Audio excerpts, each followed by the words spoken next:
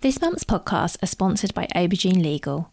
Do you sometimes worry that your business isn't meeting all its legal compliance requirements and wonder if you're ticking all the legal boxes? Are you losing sleep worrying about a piece of legislation that you may or may not be complying with? Perhaps you need some help with your client contracts or your data protection compliance, or maybe you're worried that your website doesn't have the right documents or legal notices in the right place. Perhaps you have a brand that you want to protect with a trademark. How about if you could outsource it all and eliminate all of your worries? If so, then get in touch with Aubergine Legal, a friendly commercial legal consultancy offering practical and clear commercial legal advice without the overwhelming legal jargon, taking the worry away and helping you to protect your business and minimise your risks. Aubergine offers a free 30-minute consultation if you have any questions or want to find out if they can help, and you can access this link and book your free 30-minute call via the link in the show notes.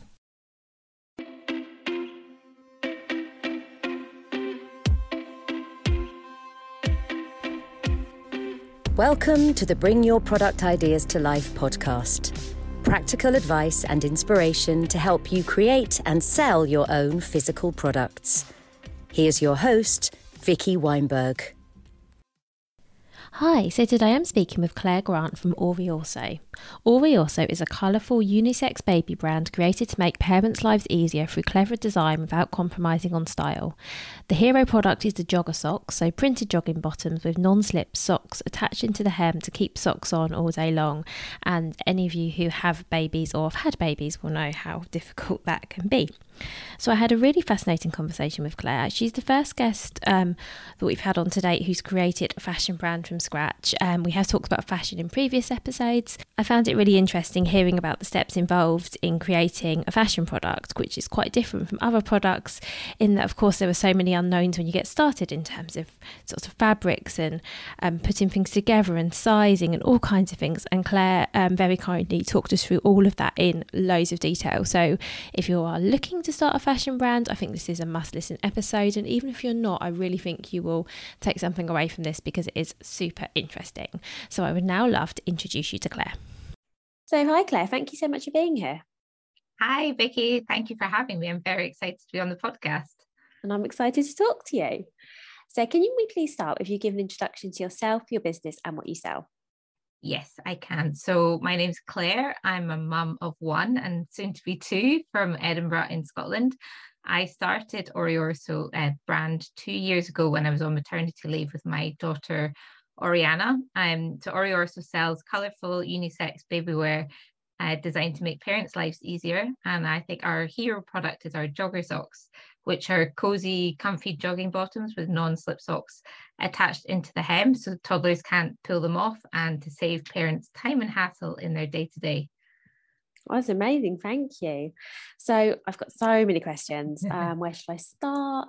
How about what inspired you to start Oriorso? So was it linked to becoming a parent? Tell me through about that. Yeah, I think becoming a mum definitely was a trigger point. I've always wanted to start my own business, and it's always been something like in the back of my mind. I love hearing about other businesses.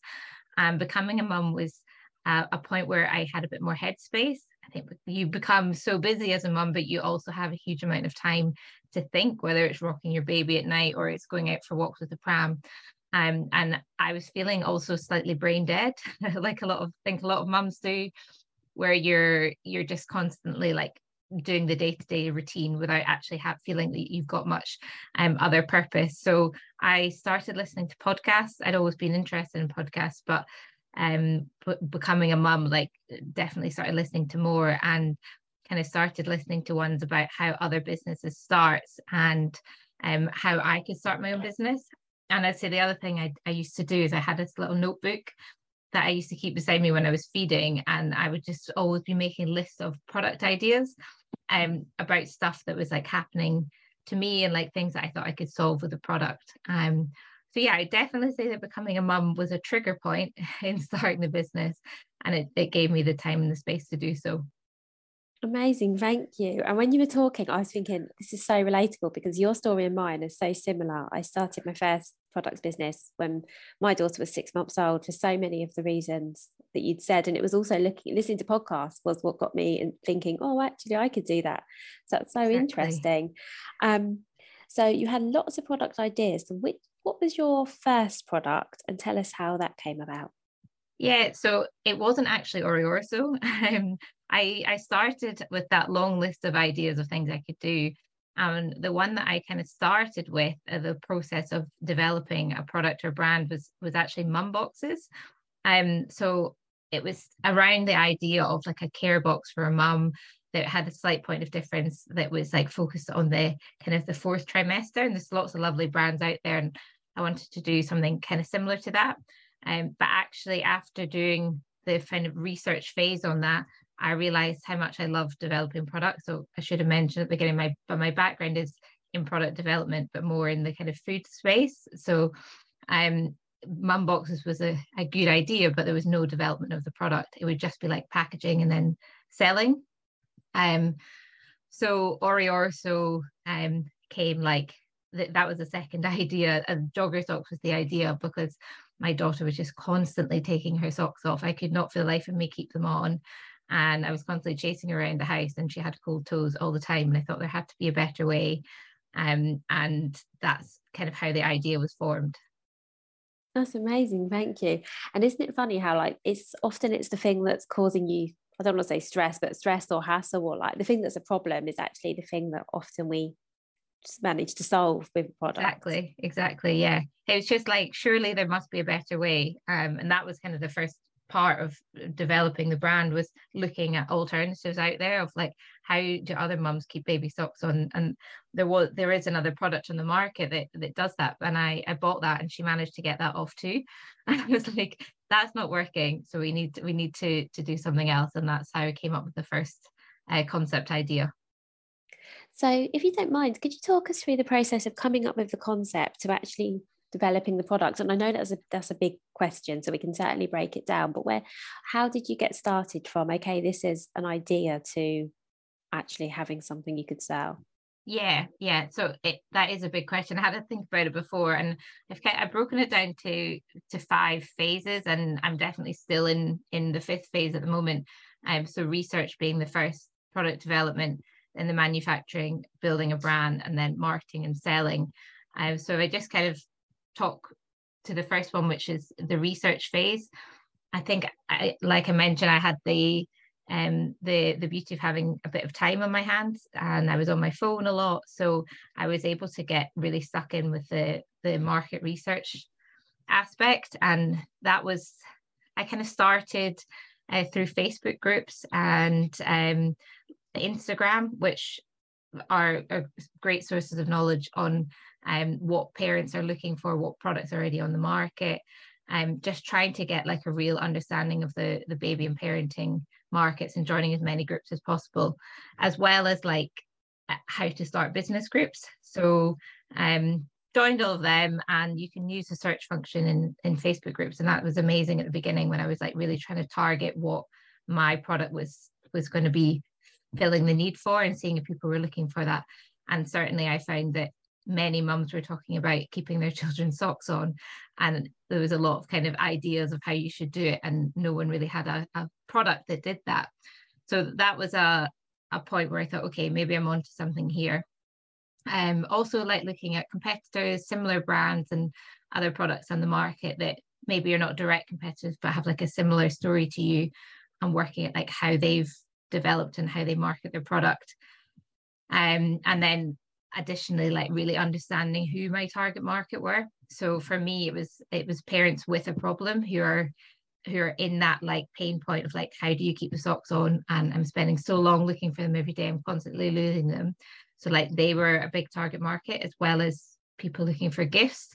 So I'd say my product is very kind of gift worthy, because it might not be something that a parent realizes they need when they have a child. And if they're given it as a gift, I would hope that it was something that they would say, wow, that's amazing, like I'm going to use that loads. So they were the two kind of target markets for me, were the parents with the problem, as well as the gifting area. So that was kind of the first phase, like the research, and like really making sure I understood the market, and also the market trends, like keywords and buzzwords, and kind of creating what I wanted my brand to be. So I wanted it to make parents' lives easier, and I really wanted to be fun, colourful. I spent 3 years in Australia just before I had my daughter, and they have some really beautiful, colourful abstract brands that I don't see on the market here. Or they're not on the market here, and the products are a bit different. And I really wanted to kind of bring some of that colourful inspiration into my product. So that's the other angle, as well as the making parents' lives easier. Oh, thank you for that. I was going to ask about the design, because obviously how the product works is one thing, but yeah, there is the sort of how it looks is another. Because, and I guess I don't know if they're of equal importance, but they're both certainly important when it comes to the overall product. Definitely, I'd say the color aspect. For me, I love color myself, and I feel like it really brings like sunshine into your day. And when you're a parent who's tired and it's pouring with rain and you're just stuck at home, like putting colorful clothes on your kids like has such an effect on mood. Is like, I think they call it dopamine dressing. Like, wear color and you will bring like sunshine. So that was one of my other focuses, as well as the functionality of the product. That's brilliant. Thank you. And during your research, I'm really curious, did you at any point, and maybe you didn't this early on, but did you at any point sort of test out your ideas on people in terms of the actual product? And if so, at what stage did you feel comfortable to say, okay, this is my idea? Yeah, I should have mentioned I actually did some surveys quite early on. I did 2 rounds. So firstly, it was just kind of looking more at the market, the clothing market as a whole, and like what kind of things people were buying and how much they were spending. And then I was a bit more specific in my kind of concept to see whether people liked it. I did the surveys. I started with friends and family, and then I put them actually into some of those Facebook groups I'd mentioned with lots of parents. There's so many, with thousands of parents, UK and worldwide. And I just said, like, if anyone's got 5 minutes, would you mind filling this in? And I didn't think I'd get a huge response because I wasn't like offering anything up, but I did. I got a really good response on them, and that kind of gave me the confidence in the concept. As well as I kind of turned to my home ec sewing classes and attached some socks into my daughter's trousers just at home, and shared that with some friends, and they were all like, that's an amazing idea, like you should go for it.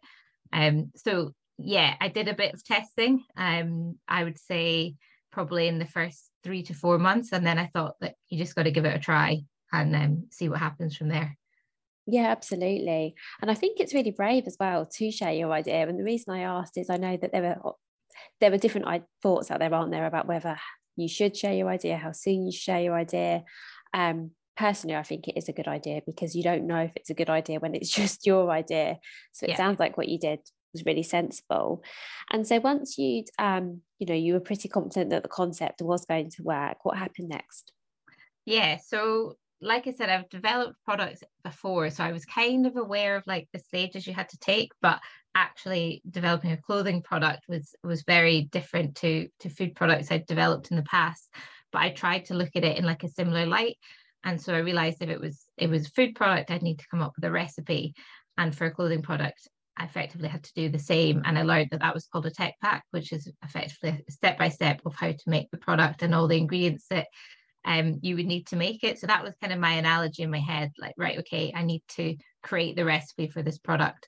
And I found that in order to do that, I needed a garment technologist, because I didn't have the experience or the knowledge to be able to do that. So I found a garment technologist online. I think I interviewed maybe 4 different ones and found one that seemed to really get my product and like the idea. And she created the first tech pack, which is like the dimensions of the product, how it looks, materials, and things like where your labels are going to be, things like that. So that was my first step, and that felt like quite a big achievement. Getting to something that looked like what I was thinking of. In reality, it's very far from where I am now. Like, it has progressed and developed, but that was the starting point. At the same time, I spent a lot of time looking for material manufacturers, because I wasn't sure how I wanted the material to be, like what material I wanted and how it was going to look, and the kind of material sourcing. So that kind of product development phase was a lot of like discovery and working out, like in the clothing industry, how it works with manufacturers and how much they do and how much you need to do yourself, because there's lots of kind of different types of manufacturers. You can do ones that you basically buy everything and give it to them and then they put it together, or you can work with someone who will develop everything for you and give you a finished product. There's quite a difference in their price and how they work. So that was a whole kind of learning phase again, and it was a good one. It probably took me 2 or 3 months that I was doing that phase, whilst also looking for manufacturers and building the brand all at the same time. And I should also mention the print design, which was a big part. So originally I had planned to get someone in to help me design the prints. I had kind of a bit of an idea of what I wanted them to look like, the abstract, bright colours, but I had no experience in print design, and I didn't think of myself as being that creative. But it was actually my sister who has a lot more experience. She's worked in fashion before, and she said, why don't you just have a go at like putting something together, playing with some colours, and then you can go from there. And I loved the process. So I watched a lot of YouTube videos on how you could create prints yourself. And in the end, all 5 prints are in my range I've created myself. So that was quite a learning process, but I found it such like a methodical and creative way of like doing something when you were tired, but you still wanted to get to do something with your hands. So like sitting at night and watching TV and just like creating the prints. And then I found a print designer online who was able to then kind of digitize them for me. So like I wasn't sure if I was to go to a print manufacturer if they would actually be able to print what I'd made.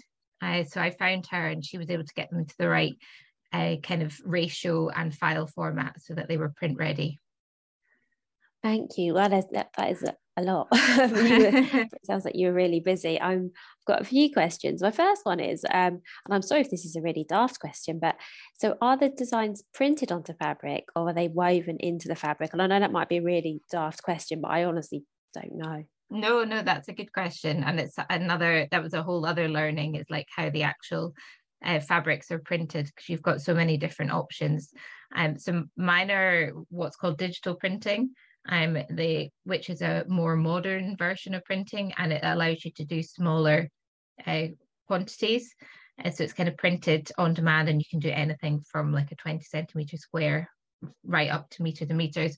Whereas if you go for a more traditional method, it's very intensive in the actual procedure, like the process. So you need to do a lot bigger runs.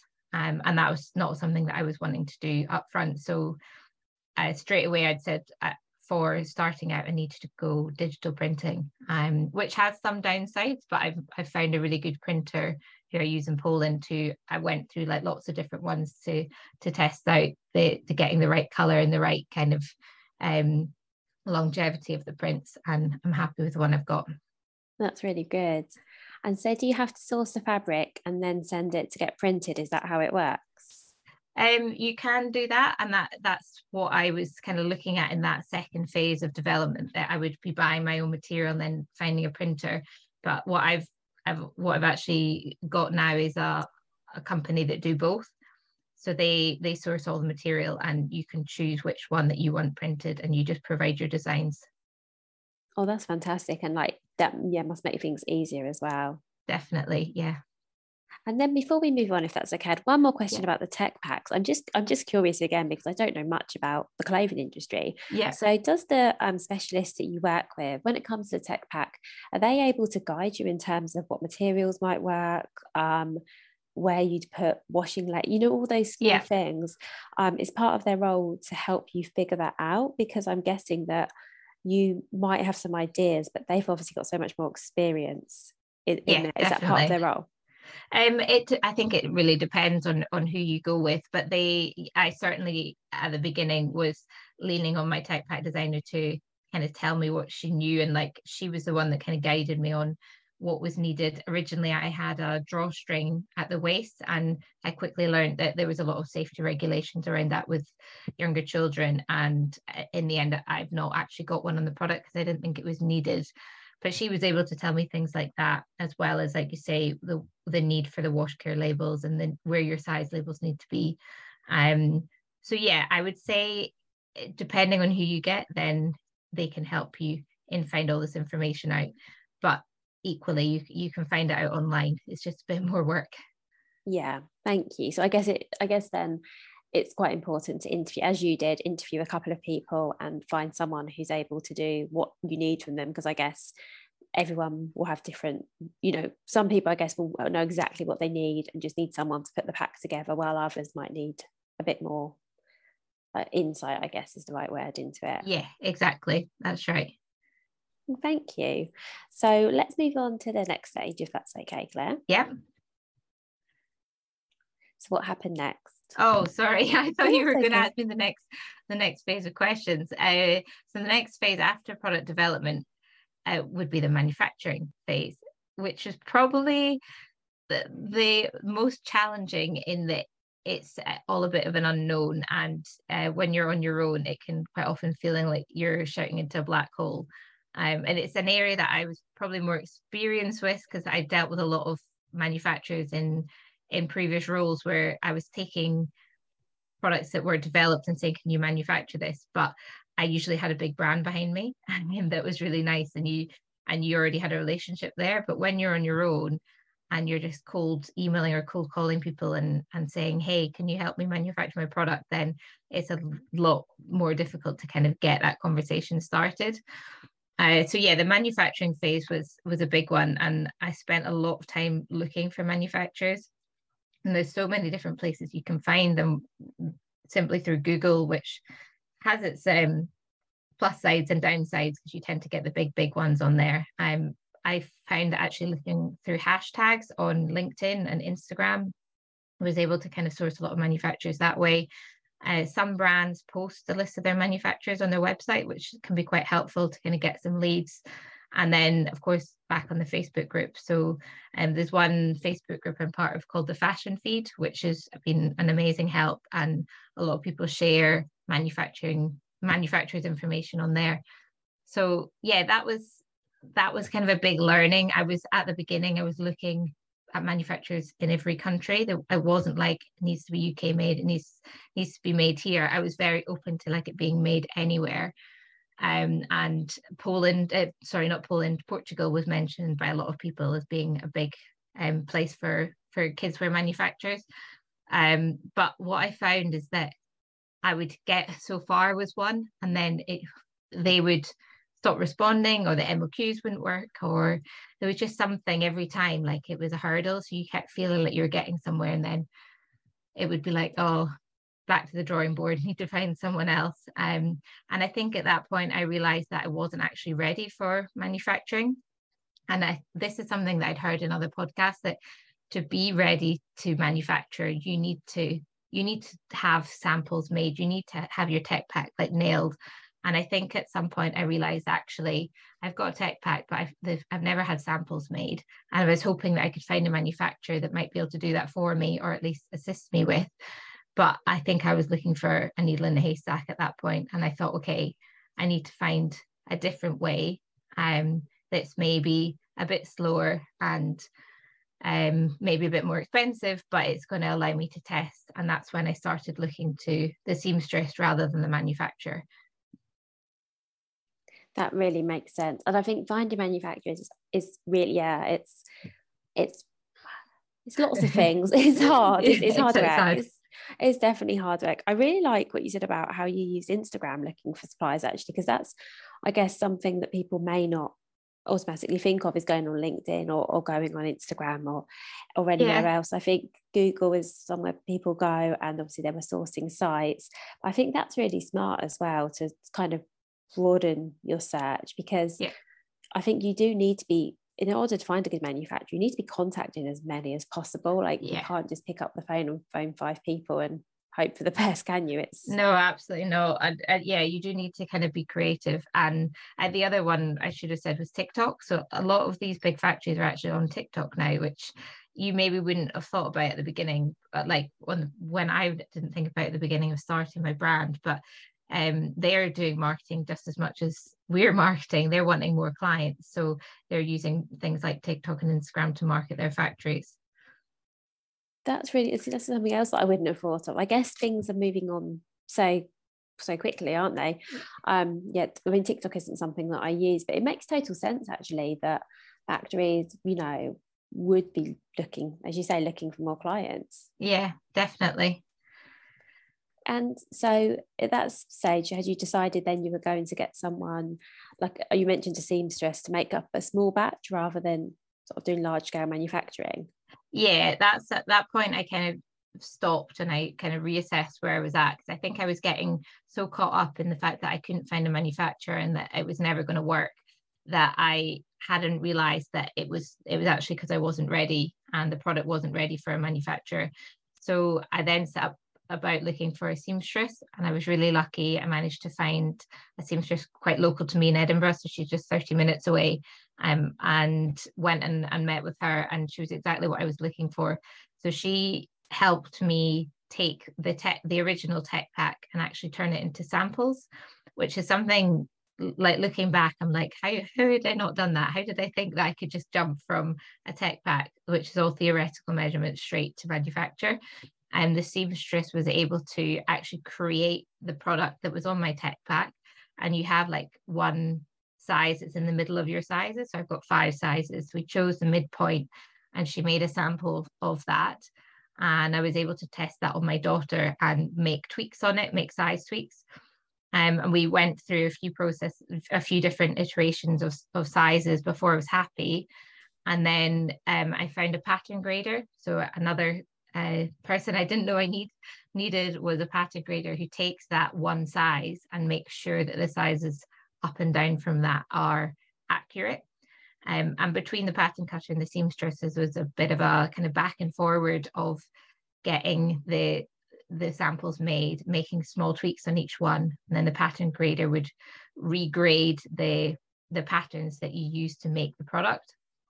So that was a whole process which I just didn't realize I needed to do. And I'm so glad I did, because it made sure that we got the right fit for the product. And then it also was able to happen quite quickly because I was local, so I could go meet with her and we can make the changes there and then. And she was also able to help me create the first actual products. So when you do the sampling, you do it in a material that's not your final printed material, just due to cost. But then when we were happy with all the sizing, she was then able to make a full range, and that was amazing, because it was like actually seeing your product in real life, not just on digitized on screen. So yeah, definitely having a seamstress was amazing, and I still use her now. So for my sweatshirts and my dribble bibs, I do them in smaller quantities, so she still makes them for me, and it just allows you to kind of test and learn and make changes, rather than going to manufacture where you have a huge number of upfront costs with everything you need to buy, and then the risks that you take on from that.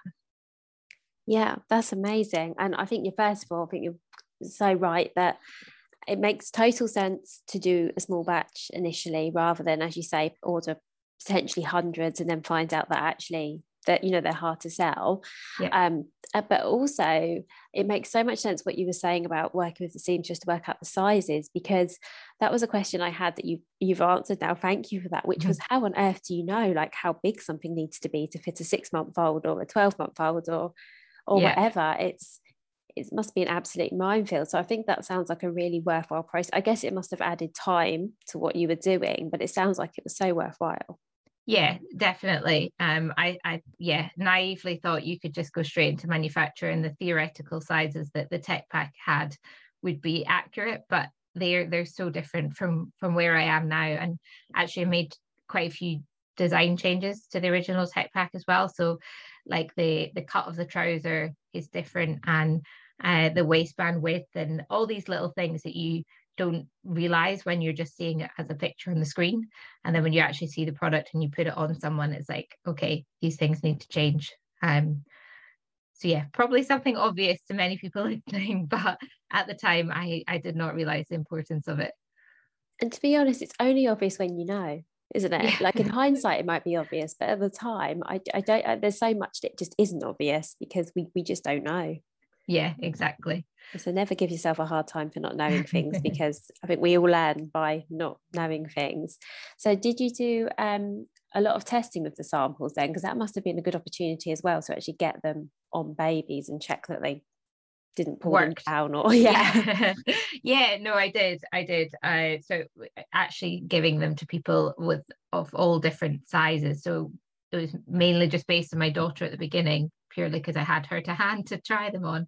But once I was able to get the full range of sizes, I was looking for friends and family who had babies in different age categories to try them out, and also to kind of generate my first images of the product, like on different children. So yeah, going with a seamstress enabled that, because I think if you go straight to manufacturer, then you don't always get all the samples up front, or at least you have to pay quite a lot of money to get samples done, whereas the seamstress it's kind of a different arrangement. So you actually have samples you can get photography done, and do your testing as well. That's amazing. And I guess that all gears you up ready to start selling. Definitely. Yeah. So it was a different, originally I'd planned to get the manufacturer and have a big product launch and have all these products to sell. And it completely flipped. I completely changed my tact and decided, no, I was going to do this slowly, and I was going to try and do it in a way that I could learn at each step, and that's what the seamstress enabled me to do. So she made my first production run, and then the subsequent 2 production runs after that were through the seamstress. And I started, I think it was like maybe 30 units at the beginning, and that was amazing. Like, it was actual product I could sell, but I wasn't having to buy so much that I was going to be sitting on all this stock with only having, I think I had like 200 or 300 followers on Instagram when I launched. So I knew, and I'd heard it again in podcasts, that you should never have more stock than your followers, which is a good learning, and something that I tried to stick by at the beginning. So that's how I started, and it was allowed me to launch quite quickly. Another thing with manufacturers is you have quite a long lead time, as well as the upfront costs. Whereas with the seamstress, I was able to get something that I could actually launch into the market and then get feedback on. And if there wasn't many changes to be made, but if there had been, then I was able to do that before the next launch of products. So it was very much small scale at the beginning. That really makes sense. And I guess as well, and it sounds like you did so much testing, this wasn't going to be the case, but let's say, for example, you did find out there was an issue on a certain size or something. I guess it would have been with 10 units maybe, rather than hundreds. Because what I guess no one wants to do is order a lot of something and then find out that actually there's something that's not quite right, because either that stock you can't sell or you get all kinds of issues. But it sounds like, because it was a small batch, had anything not been quite right, you would have had the opportunity to change that without it having a massive impact, like financially or otherwise.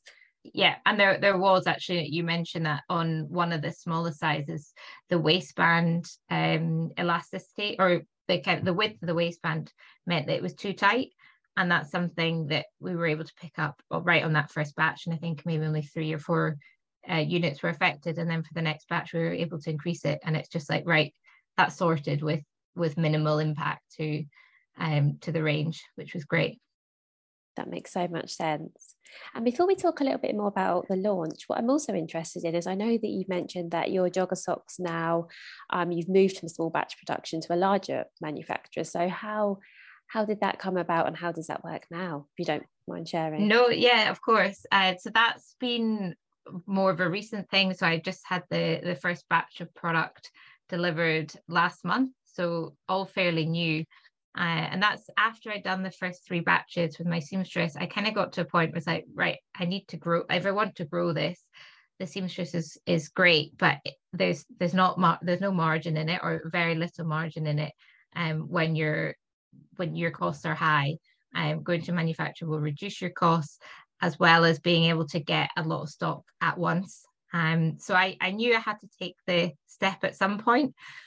So I went back to my long list of manufacturers that I'd reached out in the first year, and just started contacting them again. And by that point, I was a bit more clued up on what I needed and where I was at. And I was very confident that I already had the product developed, and I knew how I needed to work with the manufacturer to get them made.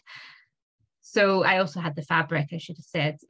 So I was relying less on the manufacturer. I was just looking for someone to put them together. And it was actually one of those follow-up emails that gave the manufacturer that I've ended up going with. And they're in the UK, which again, at the outset, I didn't ever think it was going to be possible to find a UK manufacturer based on cost, but I have, and it's amazing. I'm so happy to be making in the UK, because as well as all the issues with Brexit and shipping and so many problems that you have with bringing in stock into the country, it's an amazing company. They're baby wear specific. They're owned by women. They do relatively small scale, small batches, and they were able to like really help me with that transition from seamstress to manufacturer. So they've got so much experience, and like I feel like I've hit a gold dust with like actually finding them. So they made it really easy for me to transition, and they were able to kind of point me in the right direction for getting more labels made, getting my care labels made, my brand labels, and kind of hand holding that process, as well as the kind of, I knew they already made baby wear for lots of brands. So I knew that they were at the standard that I needed. And they also had the safety measures in place to make sure that the product was compliant. That sounds amazing. And what a difference as well. It sounds like you were in a completely different space when you contacted them, because as you said, you'd done the small batches, you'd done lots of testing, you knew exactly where you were and what you needed. That must have made a difference in how you sort of reached out to manufacturers. Definitely. I think I was more ready when they came back, and originally they'd said that they were at capacity for the year and they weren't taking any new clients. And I think I was potentially a little bit relieved, because I realized that maybe if they had said, yes, can you manufacture next week, then I wouldn't have known what to do. Whereas this time when they said, yeah, we have space coming up, then I was able to say, right, okay, like book me in, I'll be ready for it. So yeah, it was a definite, it's probably like 8 or 9 months, the time difference of speaking to them. But in that time frame, I learned so much about what was actually required. Yeah, it sounds like it was definitely time well spent. Yes, definitely. So so let's talk about the next stage in the process then. So I guess we're up to the point at which you were sort of launching your products with the smaller batches. Mm-hmm. Yeah, so I launched December 2021. So 10 months now. It definitely feels like a lot longer than that. But that's when the website went live. So I created a Shopify site and did a product launch that way. Managed to sell through fairly quickly, and then did another small drop after that, and just tried to. It was like a change in what I was doing. So you're going from very like focused on the manufacturing the product, and then you get the product and it's like, right, okay, how do you sell this? Like, how do you market this? And that was an area that I don't have a huge amount of experience, or I didn't have a huge amount of experience in before. I'd never actually worked in marketing. But I again enjoyed the process of finding out, and there's so many podcasts, I'm going to mention podcasts the whole way through this, that you can listen to on specific areas of marketing. So I tried to like focus in on different things I could be doing, and there's so many different ways to market.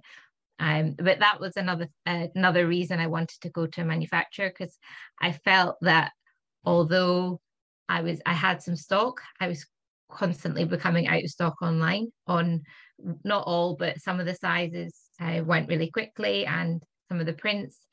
And I felt like sometimes my marketing was getting a bit lost, because you're driving people to your site and then there's no stock, and you're wondering, are they not buying because they've not got the right size or print, or are they not buying because they don't like the product? And that was another point. I was like, okay, I think I need to go to a manufacturer, because I need to get more scalability, as well as having the kind of margin in order to do wholesale and other marketing activities, as well as the selling aspect. And I would also say the influencers. So I really wanted to be able to gift influencers, which is a big way to grow your business. But when you've only got a certain amount of stock, you don't want to then be giving it away to influencers and then driving traffic and your website's out of stock. So all of those things were big reasons for me from moving to the seamstress to the manufacturer. Yeah, I can definitely see the challenge there, because I guess you're putting so much work in, but then if there's nothing to actually sell for you to see the return at the end of it, you're just going in circles, I Yeah, assume. going in circles and never sure why you're not seeing the constant sales. So I realized that I had to take the next step at some point to go from small scale to, I mean, I wouldn't say I'm large scale now, but I've got a lot more product to play with now than I did with the seamstress. And so you mentioned, and you're quite right, that there's so many different things you can do in terms of marketing your products. What have been some of the things that have worked for you? Um, I'm still learning, to be honest, in that area, and I think there's so many different things, and the more you kind of read, the more it does become a little bit overwhelming sometimes. So I'm trying to focus on a few key areas. So Instagram was always where I started. I think for many businesses during COVID, Instagram was the place that everyone was, and everyone was shopping and finding new brands. So it felt naturally the right place to start. But I'd say over time, I'm maybe spending a bit more time on TikTok and using Pinterest as well. So Pinterest has a bit of a longer term strategy behind it. So you don't always see sales straight away, but I do see traffic to my website through my Pinterest posts. And TikTok is, yeah, it's I'm still trying to work that one out. I'm posting and trying to get followers, and I definitely see I'm seeing views on my videos. Whether that's translating into sales, I would say I'm not sure at the moment, but what I'm reading and what I'm listening to, it takes a bit of it's a longer term strategy. You don't always see instant results from it. And also email marketing, which is a big one. It talked about a lot. So getting people onto your newsletter. I do a monthly email out about about parenting hacks. So it's not marketing specific, it's more to do with parenting. And I also recommend podcasts in it.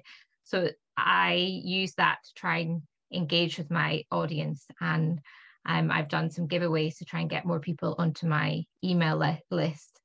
And again, it's early days. I think it's working. I have seen a few sales off the back of emails. So that gives me a sign that it's just kind of being front of mind to people, because I certainly find myself that I might see a product online that I like, but I don't need it right now, or maybe it's a gift, but I don't have anyone to buy for it now.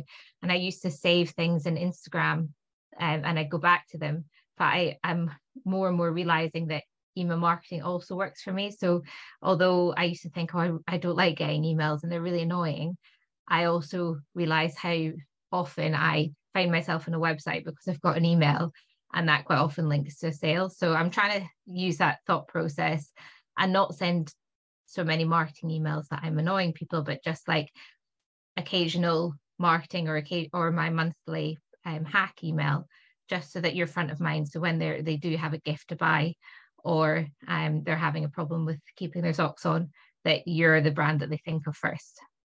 Yeah, that makes sense. And I think also that lots of sort of expectant mums start looking around for baby products as well. I mean, I certainly did, but you don't necessarily buy it because you don't need it then, but you're very receptive to finding out what products are out there and what you might need. But it might be a good, I don't know, anywhere up to a year before that actually is a product that you need to buy. So I guess it makes sense that not everyone who sees your marketing is going to be in a position to buy right then. And Yeah, also, I definitely. think it makes sense what you say about figuring out what works, because I guess if you've been in business now for 10 months, that is quite a long time, but it also isn't. I think it takes a while, doesn't it, to figure out what works, what doesn't work, give things a good go before realizing they don't work for you. I think marketing is just, and it changes so much as well, like how people shop and where they shop. So yeah, it's like it's a whole art form, and I think even within marketing there's just so many different ways you can do it. And like you said, we've been going for 10 months, but a lot of like it's only been a month, just over a month since I've had all the stock. So that's when I've really been able to, I guess, dial up my marketing a bit more. I've been looking at doing some Facebook ads, although I'm still a bit nervous about that, because it just feels like quite a scary thing to embark on. But you need to explore all avenues, and just influencers as well. So I had some some nice recommendations over the weekend, which I hadn't asked for. So on 2 different influencer sites, one who had close to 500,000 followers had recommended my product on her stories, and I saw a huge uptake in people on my website and followers, and it was like, wow, that's amazing. I probably would have spent, I don't know, 50 to £100 on Facebook ads maybe to get the same result as just someone organically finding your brand and recommending it. So that wasn't marketing that I'd seeked out, but it definitely worked. That is amazing. And had you sent those influencers products, or had they just brought them and decided to share them? No, neither of them had the product. They had just heard about them. Oh. And coming to autumn, winter, when babies are taking their socks off and everyone's worried about their heating bills, it seems like perfect time for my products to be talked about when mums are saying, how do you keep your baby socks on? And I think both influencers had been recommended them somewhere, I don't know, via their stories or other, and they posted them. And then subsequently I've reached out to both to say thank you, and I'm hoping to send them both product to try. So it's all about kind of building that relationship and then nurturing it from there, because I think as well with influencers particularly, it's hard to get that engagement at the beginning. I'm sure they get so many people reaching out to them, and actually having a product that they need and they want to promote for you, it's quite hard to find. So I've felt very lucky this weekend that 2 have kind of fallen into my lap, which is great. Yeah, that's amazing. And especially as you hadn't had to reach out to them, because I know lots of businesses do sort of influencer outreach or post things out and hope to get features, but the fact that they found you and talked about you is just incredible, isn't it? Yeah, and it's great. You mentioned just then the time of year, it's coming into autumn and people are worried about heating and staying cold. Do you have any sort of PR or anything planned around that? Because that seems like such a pivotal time of year. I'm trying, I would say, on the PR. It's another area that I had no experience in whatsoever, and it feels like just an end. I've said that about marketing too, but it feels like an endless loop you can go into about reaching out to potential publishers or journalists who could talk about your story. So yeah, I've been reaching out to them. I've not heard back on any free PR at the moment. I'm getting a lot of feedback that yes, we will feature your product, but you have to pay for it, which is good and bad, because you get is that I would see that more as advertising than PR. And I'm doing a bit of that. So I've got a feature going out in a magazine next month. So it'll be interesting to see how much I get from that. But until you kind of start, then it's a hard one to know what the right publication, not that what the right publications, but like what the right focus is, like where you should be putting your money. Definitely. And something else I'm definitely picking up on as we're talking is there's so much, isn't there, as a business owner, that you just don't know. Whatever your background is, there's always going to be something that you don't have experience in that you're just going to have to figure out as you go. Exactly. Yeah. So many components. Yeah, and PR definitely seems to be another long-term game that you pitch now, but it might not be the right time, because that journalist you pitch to maybe has nothing on their range of needing a product like yours, but it doesn't mean to say that they don't need it further down the line. So it's about reaching out and then following up, and kind of just, there's an element of luck, but I think it's always just making sure you're front of mind as well. Yeah, I think you're right. And I think a lot of it is just being consistent, and same as we were talking about with lots of elements of marketing, isn't it? It's just keeping going and, having faith that it will pay off. But it's not always, you don't always do something this week and see the sales next week. It could be months down the line before you actually see an impact of what you're doing. Exactly, yeah. So I'll be honest, I've stopped counting. Have we got one more stage that you wanted to talk through? I think that's all of them. I think I'm very much in the kind of marketing and selling phase at the moment. And when we've spoken through the different kinds of marketing that I've tried, the selling, I guess, would be the last one. So The website has been up until now the main place that I sell my product, but I'm now looking to expand that and to have other points of sale, which I think is really important for any business, because as much as you can drive traffic to your website, it's always going to be easier if someone's already on another website to find your product. So I'm looking to do some wholesale on online retail, and also really hopeful to get into some smaller retailers in the UK. There's so many amazing gift shops and baby shops, but again, that's a whole new area I'm learning about. And someone said on a podcast recently that in order to get into a retailer, they have to either be expanding or another brand or product has to come off shelf to get your product on there. And that was a really kind of big learning for me, because I felt like with all the retailers I was reaching out to that they just weren't interested or they didn't like the product. But I think it comes back to right place, right time, and they need to actually be needing a product like yours. And some retailers I've spoken to said we've still got so much stock from last year because we didn't have a good Christmas, so we're not looking to take anyone on now, but it doesn't mean in the future like we can't bring in your brand. So yeah, retail's been one as well, and the online retailers through wholesale, and then also looking to do some more kind of pop-ups in real life events.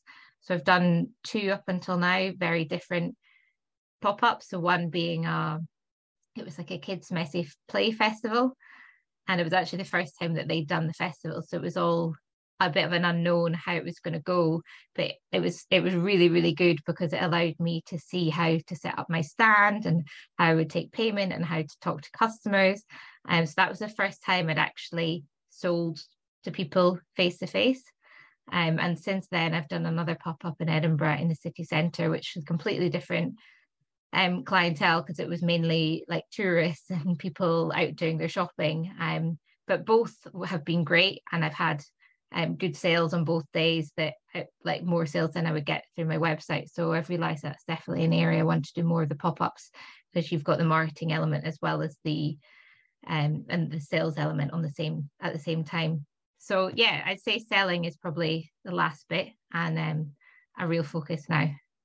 Yeah, and it sounds like you've done loads already, and I could definitely see what you mean about why you develop pop-ups. I think that while everything is increasingly moving online, people still really like to shop in person, don't they? And actually pick things up and touch them and talk to people. And yeah, definitely. While we shop online for the convenience, I think particularly if it's kind of more like an impulse purchase, it's, when I say impulse, I mean something you maybe didn't know you needed or didn't know you were looking for. I think we've all probably had that experience of seeing something in, a market or a pop-up and just thinking, oh gosh, I actually really need this, and I didn't even know it existed. Exactly. And there's something really nice about being able to speak to the person behind business as well. Yeah, definitely. I find that on both events, and the first one being a lot of parents and other brand owners, so other kind of pop-up stalls, and that was good for me, finding out what other pop-ups are out there or where they'd had success. And yeah, just getting used to talking to people again, because I feel with COVID and also starting a brand, it's kind of a very solo process. You're very much just alone with your laptop or your phone, and there isn't always a huge amount of interaction with people. So actually getting out into doing in real life events, you definitely get some of that back, which is great. It is really good. And you were talking a bit about other online marketplaces, and I know that recently you've got on Not on the High Street. Yes. Right? Yeah. Yes. Yeah. Yeah. I'd love to talk a bit about that, because I think that's huge. I know it's not an easy thing to do. So would you mind talking a little bit about that? Maybe if you're comfortable to, just a little bit about the process as well, because I know years ago when I looked into this, it was quite difficult. I'm sure it's not any easier. So it'd be great to know a little bit about what's involved and how you found it so far, if that's okay. Yes. So that the Not on the High Street is another one of the kind of selling platforms or selling areas I was looking at, and I felt like they were a good fit in terms of their brands. So things that are not on the high street and they're a bit more innovative and a bit more creative, but they're not fully handmade. So I'd say someone like Etsy being more of like your handmade. I know they're not always handmade, but I thought Not on the High Street was like a better fit for us. And it was also a good fit in terms of their target audience. So people are quite often looking for gifts on there. And I'd say that we're, like I said before, we're very kind of gift worthy product. So that's why I chose them. My sister also has her own business, and she has been on there for a couple of years and had really good success with them. So she was the one that said, I think you should apply. And that's what it is actually. You do just apply at the beginning, and they review your website, and they ask you a few questions about your business. And they came back and said that you've been accepted. You've got a £200 joining fee, which you pay to kind of create your storefront and to get your back end system set up. And then from there, it's a bit like creating a website, but not quite as complex. But you have similar fields that you need to fill in. So you need to do your product listings, and you need to create your kind of about you page and all your terms and conditions. But I would say that they really hold your hand through the whole process, and they've got a lot of resource on their website about like how you should optimize your pages and what works and what doesn't. And they also review your pages before your site goes live. So they came back to me and said that you need to change that image, or I would suggest you change this bit of text. So that's really nice, like having that feedback. And they've also got a really good, I think it's called a CMR system. I may have got that acronym wrong, but it's like their back-end management system. So you can go in and manage your stock and manage your lead times. And that's all very new, I believe. Like it's they've changed it in the last couple of years. And they also do some great events, and they have like a lot of resource that is free to anyone who's on their website. So like they've got a 2-day workshop this week called Unlock Your Growth, and it's like loads of talks and face-to-face meetings to learn about how to make your website run better, how to sell more products, how to get ready for Christmas, all these kind of things that I think is amazing. So you're paying to be on the site and sell product, but you're also getting a good network of people and a support through being on there. It sounds like the support's brilliant, actually. And I think this is all, from what I can gather anyway, fairly new. It sounds like they definitely are doing a lot to support sellers. Yeah, so I think they've just had a brand refresh as well. Sorry, Vicky, I interrupted you there. They've just completely redone their branding. And I think as part of that, they did a huge piece of research into their customer, and they realized that their customer was slightly different to what they thought it was. And they shared all that marketing research with their storefronts. And that also was really helpful in making in how you kind of set up your pages to target that audience. So yeah, overall, so far it's been a good experience with Not on the High Street. That's really interesting. And as well as paying the £200 to get sort of on there and set up, are there ongoing fees or anything? I hope you don't mind me asking. I'm just trying to get a sense. No. Yeah, so they take a commission of each sale. It's approximately 25%.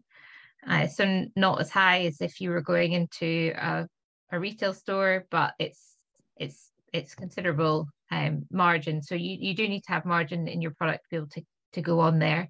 But with that, you get their pool of their target audience. They also quite often do marketing emails, and they'll include new brands in there. So you could think like how much you would spend on putting a kind of ad out to the number of customers that Not on the High Street has. Like you do get wins from being on the site. The support does sound brilliant, because I guess bottom line is it's in their interests for you to sell well.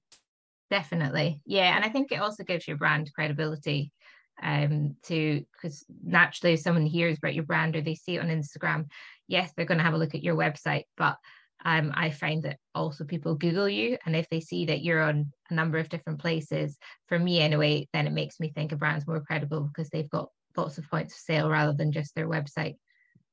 Yeah, and particularly not on the high street, because not everyone can sell there, where there's lots of platforms like Amazon and Etsy. Pretty much any business can get set up there in a couple of days and start selling, but Not on the High Street doesn't accept everyone who applies. So I think that's quite nice as well, because it's almost saying, okay, somebody else has vetted this company and the products, and they've decided that it's worthy of a place on here. So I think there was a little bit of prestige about being on there. So you might not want to say that, but I think there is, because when I had my baby brand years ago, I remember I applied to get on the high street and didn't get on there, and they gave lovely feedback. But I know it's not a case of anyone who wants an account is going to get one. They are particular about who they choose, which I think is really good for the sellers to end up on there. Yeah, definitely. No, that I didn't realize it was as hard as that, maybe because it was accepted quite quickly, but it's so far it's been good. I've been on there for a month, so yeah, we'll see how it goes coming up to Christmas. Well, thank you. Yeah, and I'm really to keep me posted how you do. I think it's probably a great place to be in the lead up for Christmas, because I imagine lots of people will be going there for their gifts. Definitely. So I've got one more question before we finish, Claire, because I'm trying to be really mindful of your time. You've shared so much with us. So this might be a tricky question, but what would your number one piece of advice be for other product creators, if I can hold you to one? I think it would be, don't be afraid to try everything yourself. I, from the outset, was very set that I wanted to do every step along the way and learn about what it took to actually create a brand. And I think there's some amazing experts out there, and certainly in time I might outsource more of what I do, but I've learned a huge amount from actually having to do the marketing, the sales, the branding. I've done every step along the way, and I think that has definitely held me in good stead and allowed me to make sure the brand's exactly as I want it. I think sometimes when you use experts too soon, or you outsource things like your branding, then it is very expensive. So it's an upfront cost, but it's not always authentic to what you wanted it to be. And so, yeah, that would be my thing, is don't be afraid to try everything yourself. It might take a bit longer, but I think it definitely pays off in the end. That makes sense. Thank you. And I think as well, because I'll be honest, I am personally a fan of outsourcing, but I'm also with you that it's good to start everything yourself, because then when you do outsource, you know exactly what you need and what you're looking for. Because I think every part of my business that I've outsourced, I previously did do myself. Because I think otherwise you're in a position where you don't really know what it is that you need someone else to do. It's much better if you've sort of given it a go, and then you're much clearer on what it is you're looking for. So that makes total sense. I think sometimes for some things I've started doing myself, and I've realized that I'm useless at it, and I will outsource at some point when I can, but I wouldn't have known that if I hadn't actually given it a try myself. And I think the other side of that is you also don't know what you're going to be good at until you try it yourself. Exactly. Like my print designs right back at the beginning. So I'd never intended to create all the prints for my jogger socks, but here we are with that 2 years on, and I don't know whether I'll do the future ones either, because it probably did take me a lot longer to do them than it would have done if I'd gone to a print expert straight away. But again, I've understood the process, and I think it would allow me to work a lot better with someone in the future to create them on my behalf. Absolutely. Well, thank you so much for that, Claire, and for everything that you shared. Thank you very much for having me. It was lovely to be on my first podcast after being such a fan of podcasts for so many years. Oh, you're so welcome. Thank you so much for listening right to the end of this episode. Do remember that you can get the full back catalogue and lots of free resources on my website, vickyweinberg.com. Please do remember to rate and review this episode if you've enjoyed it, and also share it with a friend who you think might find it useful. Thank you again, and see you next week. If you've been inspired to start a podcast in 2024, I really recommend my podcast host, Captivate. Captivate were my top pick when I started podcasting 4 years ago because of how easy it was for a complete novice like me to get started. I've stuck with them for the last 4 years because Captivate is still really simple to use. They keep adding great new features like the ability to share ads like these, and they've just been really reliable. So when you're ready to start your own podcast, you can use the link in the show notes and get a free 7-day trial with Captivate.